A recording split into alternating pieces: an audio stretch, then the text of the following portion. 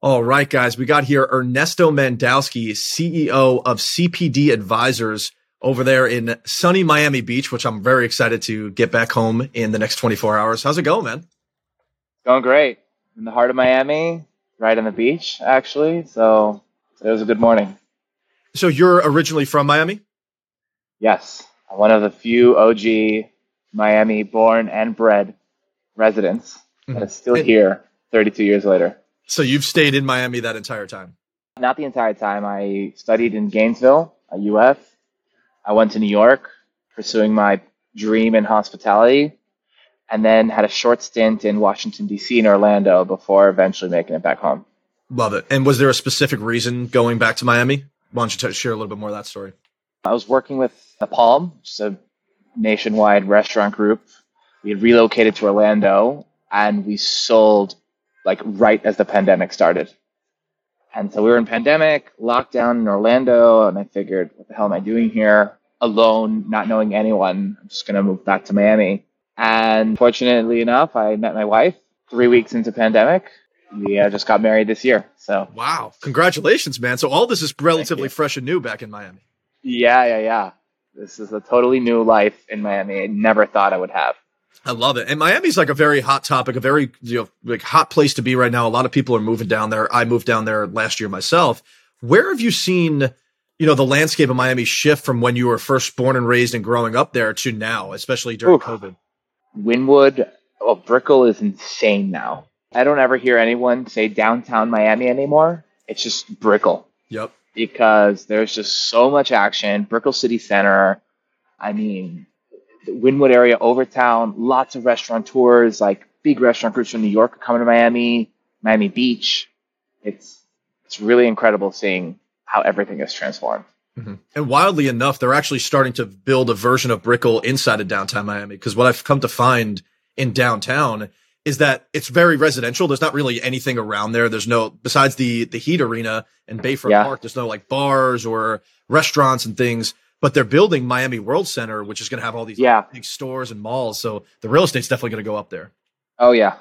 I think there's like the Panorama building, which is like the huge project that trying to compete with that project in New York, the Lexington Tower, like that huge tower. I don't think we'll ever get that high, but that's crazy. Yeah.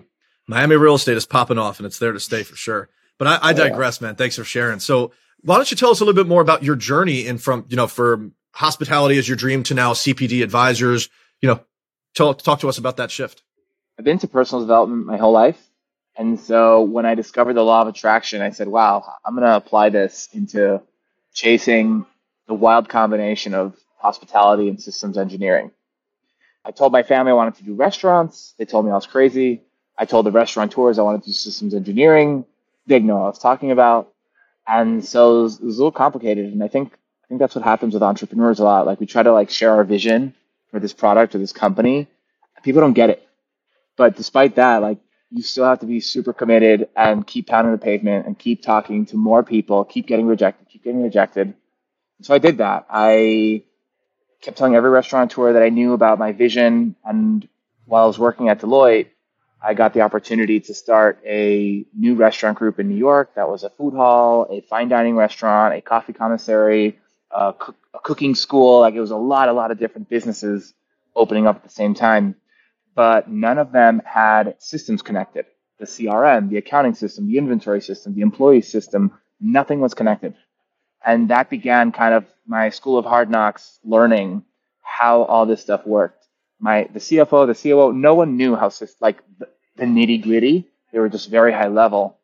And so after spending 2 years of studying the help documentation sites and the resources, I decided I didn't want any other future analyst to go through this. So I started writing a book with all the lessons that I had learned about restaurants and tech and analysis. Over time, that book evolved into a much larger story and what all of us entrepreneurs are doing, are creating. And it was inspired by bees and how bees make honey. And bees are cross-pollinators. And so when I eventually created my dream, my vision, position with The Palm as a restaurant analyst, I realized I actually didn't want to do that anymore, but I wanted to become an entrepreneur and work for myself. And so that's kind of what bred CPD Advisors. CPD stands for Cross Pollination Design. And us as humans, us as entrepreneurs, we're like bees. We're going to different flowers, we're extracting nectar, going to different client meetings, different projects. We're moving around the ecosystem, extracting all this insight, and we're transferring it to other people, to other groups, to other teams, to other clients to help them, just like the bees do that to create fruit through the flowers. And then we go back to the hive to create honey, which is super valuable, rich, and unique. Entrepreneurs do that through going back to their company, improving their valuations, making something that's super unique and valuable into the world, and then eventually exit. And so the difference between a founder and the bee is that the bee is super focused and disciplined and present. The founder is always selling the future. They're in the future. They're marching their teams toward the future. And so founders don't have the time to really set up that infrastructure, set up the CRM, set up the project management, set up that structure that supports all of that cross-pollination that's happening. So that's kind of how we got to CPD Advisors and kind of a little bit about what we do today. I'm looking forward to that's great building this. Thank you. And so this all started during kind of pandemic time frame?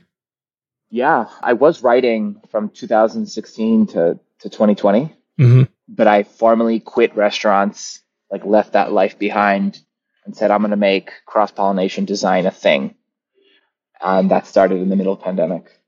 Wow. And so what have you learned about, I guess, the marketing side of your business, right? So whether that's, reaching out via cold call or walking into a business or reaching out via cold DM or email, what was the strategy that you started with? How has that evolved to now as far as how you're getting in front of these new business owners and what does that initial interaction look like? Well, we were talking before the call. I was asking a little bit about what you do. You were telling me, we're the fractional CFO.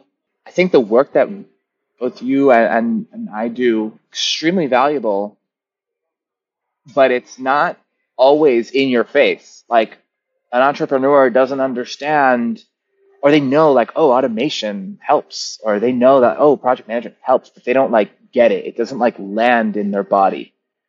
And so showing them, like literally sitting with someone and saying, hey, are you overwhelmed when you're at networking events? Like, this is how we can fix that. And like, you literally show them the thing. Wow. Like a product demo, right? Like you have to show them how this stuff works. And that was the hardest thing for me. Like, I was like, oh yeah, like I'll just do like LinkedIn posts or like I'll go viral like Nick Cole and his Ship 30 program and like just tweets. But like people like breeze through tweets. It's not enough time to like really understand how onboarding programs are going to save you 27 hours per employee without showing them. So really like get that product, like for the people listening, building companies, building concepts, like create a product demo, create a shitty spreadsheet, create like a no-code app using Glide, like create something that you could put in someone else's hands so that they can play with or experience your product or your service. Right. And so you mentioned something that kind of struck a chord for us is, networking events and being able to kind of navigate the relationships you're building at those events and organizing some of that. What are some examples or some advice that you have for our listeners and for us even on how to kind of streamline that, or what are some value adds that CPD Advisors does? Do either of you attend like a monthly meetup, for example? Yep. Yeah. Weekly. Yeah. Okay, great. So if you're listening, one of the first things you do when you start a company is like you need to get feedback or validation of like what you're doing. So I attend 2 monthly groups. One is called BNI, which is a monthly. It's the world's largest referral networking organization, and everyone's there literally just to learn about your business, make referrals, and see how you can help them. So join one of these groups where you could share your story, share what you offer, and share your ask, share your give, and share your get, and people help each other, and you'll just continue to iterate on that process. And, when I talk to some of my clients or, I mentioned the example earlier, sometimes networking can be overwhelming. and like you're collecting all these cards, and then you have to follow up with everyone. So like, how can you create an efficient process to do that? So I don't know if you've had a previous episode on Zapier or automation tools, but Zapier is an awesome no-code tool that you could use to connect your different tool sets together. So I use Notion as a CRM. Maybe, people are using Google Sheets. Like, I connect my Google contacts to my CRM so that every time a new contact is added into my phone, it automatically gets added to this spreadsheet. And so at the Fridays at the end of the week, when I'm kind of like reviewing what I learned in the week, or what I created, I always review that list and say, oh, like this week I met Antonio and I met Landon, like follow up with them about next steps working together, and like create that process to make sure anything that you're doing, you're continuing to move forward on it. Like, it's not going to waste. I don't think people understand how valuable what you're saying is right now. It doesn't land until you experience the problem. And most people, unfortunately, have to experience so much growth and then take a step back because they don't have the infrastructure and the integrations and the automations involved. And we're at that point right now, full transparency, of like, holy shit, like we've had some really good Band-Aids that have had really good processes, but we don't have something that's fully, the actual mechanism that's going to streamline everything and integrated things. So I want to revert back, because when we're talking about marketing and getting in front of people, the problem that I see sometimes that we face, the challenge, I would say, not the problem, is that coming in as a fractional COO or a CFO, there's a lot of pain points that you have to address within the company. And entrepreneurs, even the most humble of entrepreneurs, still have an ego, right? So it's a big shock to their nervous system when you're telling them that there's leakage in their business, and they might be an extremely profitable business. How do you go about doing that in a way that's tactical, but also empathetic, to where you're bringing value and they're still going to want to sit down with you? You got to sell the benefit. You got to like get some hype. We have a framework. It's called the 6P playbook. Quick plug. You got priorities, people, projects, promotion, playbooks, and planning. And each of those P's create a form of what I call cash flow. So if you have your priorities in line, you're creating clarity. If you have your people in line, you're creating relationships. If you have your projects and your fulfillment in line, you're creating, value, dollars that you could trade. If you got promotion like put together, you're creating more awareness. So when you sell the benefit to the person, like, hey, I don't care that you have so much leakage in your promotion, in your marketing area of the company. Doing these three things are going to 100x your impressions. So like, let's do that. Like, let's not focus on the leakage, like focus on the benefit, focus on the impact of the work that you're going to be doing. Yes, entrepreneurs have an ego, but you just tell them like, hey, I'm here to help. And I think I don't think if you set that expectation way up front in the beginning, it's almost like setting yourself up for failure, because doing a CFO, COO, like, you're going to discover too many holes to fill. But it's not about the holes. It's about like filling them and keeping the water in, Mm-hmm. I love that, man. And so you, as the CEO of your own company, that has to be operated efficiently, probably integrating your systems as well. Like, what does your day-to-day look like? How involved do you have to be inside of other people's business? How do you go about training people in your company to then outsource? Because I have to imagine the fulfillment is relatively aggressive and it's a lot of work on the front end. So like, how many projects can you take on at once? I want to know all of it. Yeah. Full transparency. I also am newly stepping into this CEO role. I am CEO and COO, which is kind of that tough balance. That has also led to a shift in my business model. So before, I was doing like a lot of hands-on implementation work, and I could only have 3 to 5 clients at a time. Now I've recently shifted to a community mastermind model where when you sign up with me, you sign up for a year. You sign up for a year, you get 12 one-on-one calls, 1 per month. You also get 2 group calls. You get access to a bunch of videos, because I don't want to meet with you one-on-one and be like, this is how you set up a Calendly and this is how you set up your Notion. Like, that's bullshit. Like, I want to meet with you to be like, hey, you're overwhelmed at networking. Like, let's set up this integration to like drop your new contact into this spreadsheet so that at the end of the week, you're doing this ninja process. So that's kind of led to a shift in how I serve people and how I believe every solopreneur, small business is moving to kind of like this community model where you're part of a larger community. You're getting access to courses. You're getting access to fractional one-on-one time. and those group calls. Did I answer that question? I think I kind of digressed a bit. I think you're on mute, Antonio. Yeah, Tony, you're on mute. Yeah, absolutely. You definitely answered that question. It was on the money, man. And then I'm really interested, in all of this stuff. And I think what you had just said is super high leverage, right? Because if you're just constantly going inside of each business and then just like taking them as a 1 to 2 month project, there's almost no way to virtually like make high margins in Impact. your business. Yeah, that high impact, high margins. There's no time leverage. Your wife, your newlywed wife's probably not going to be too happy about it. So having that high leverage model. So I guess that leads into my next question is like, what is the specific client avatar that you serve? Is there a specific, small business owner or solopreneur making a certain amount of income? What does that look like? The most, I say it's someone who is in the middle of scaling, needs a team. The person who's building with other people, whether they're on the team, whether they're contractors, whether there's lots of moving pieces.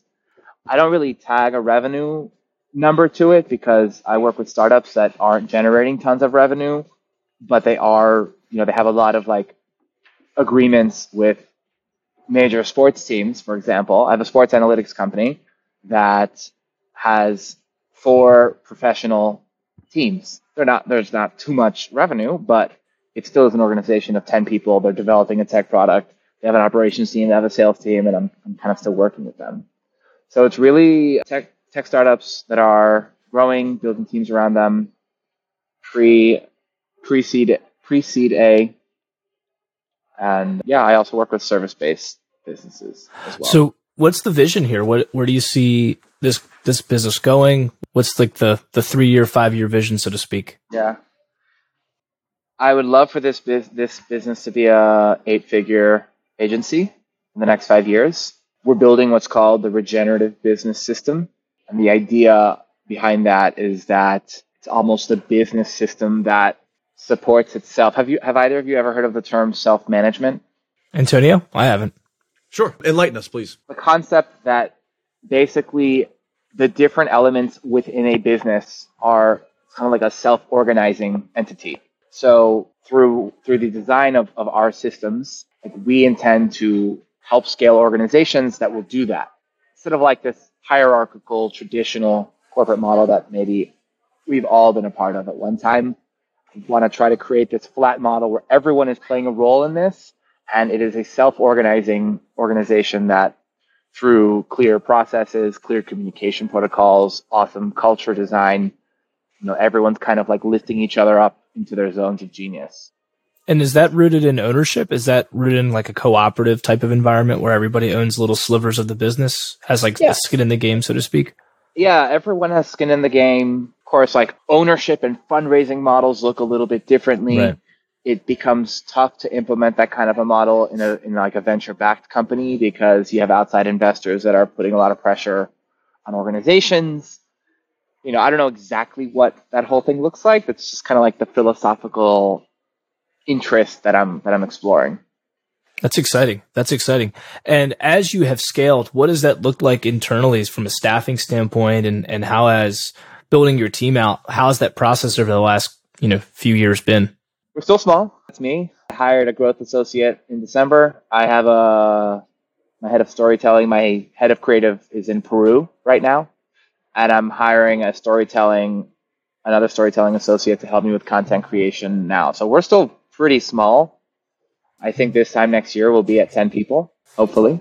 But we'll see. But for those listening, if you are in that moment of hiring people, I would strongly, strongly urge you to schedule 2.5 hours of your time and create an onboarding program. Create a 30-step checklist of success, record videos, create checklists, do things now for 2.5 hours so you don't have to spend 12 hours for every single employee that you're sitting with. Video standard operating procedures are changing the game. Creating like a course-like content for anyone you onboard literally saves you so much time. And onboards it creates a beautiful amount of culture. So love that point. Now, how similar is your systems and processes to the way that EOS operates in the book Traction and how Gino Wickman talks about it? Yeah.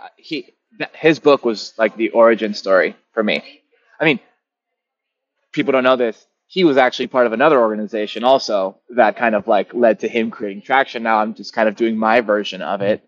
He also has 6 pillars. He has vision, issues, rocks, people. He also has 6 components, and it's just my version of it, basically. The difference between their framework and my framework is they have someone come in, they're called implementers, and they just like set up this process, and they'll meet with the company, I think once a quarter to help, like, they'll set it up, then meet with you in 3 months, and then 3 months later, and then 3 months after that.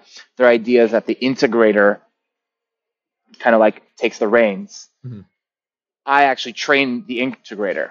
Like, I find the resource within the company, give them all the tools and resources they need to become the integrator, to like keep track of all of the things, and then continue to support them through a much more hands-on approach. Maybe he's not so hands-on because it's costly, but I'm in the journey of figuring that model out for myself. Now, as you're continuing to figure that out and grow, what do you think the biggest challenge that you and your clients face? Staying focused. Mm-hmm. Staying focused and really like just streamlining every action.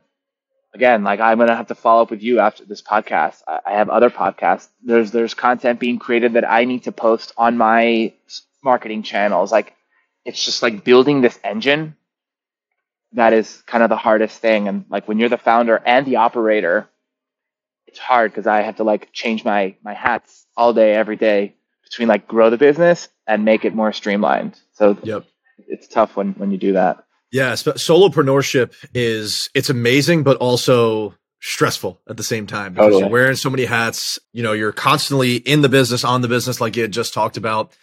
It's a lot, and it takes a lot of systems and processes, which you've done. What are some very simple systems and processes that most people don't have that they can immediately start integrating? I know you had talked about Zapier, things like that. What is like a main one that people can start integrating today? I use Notion.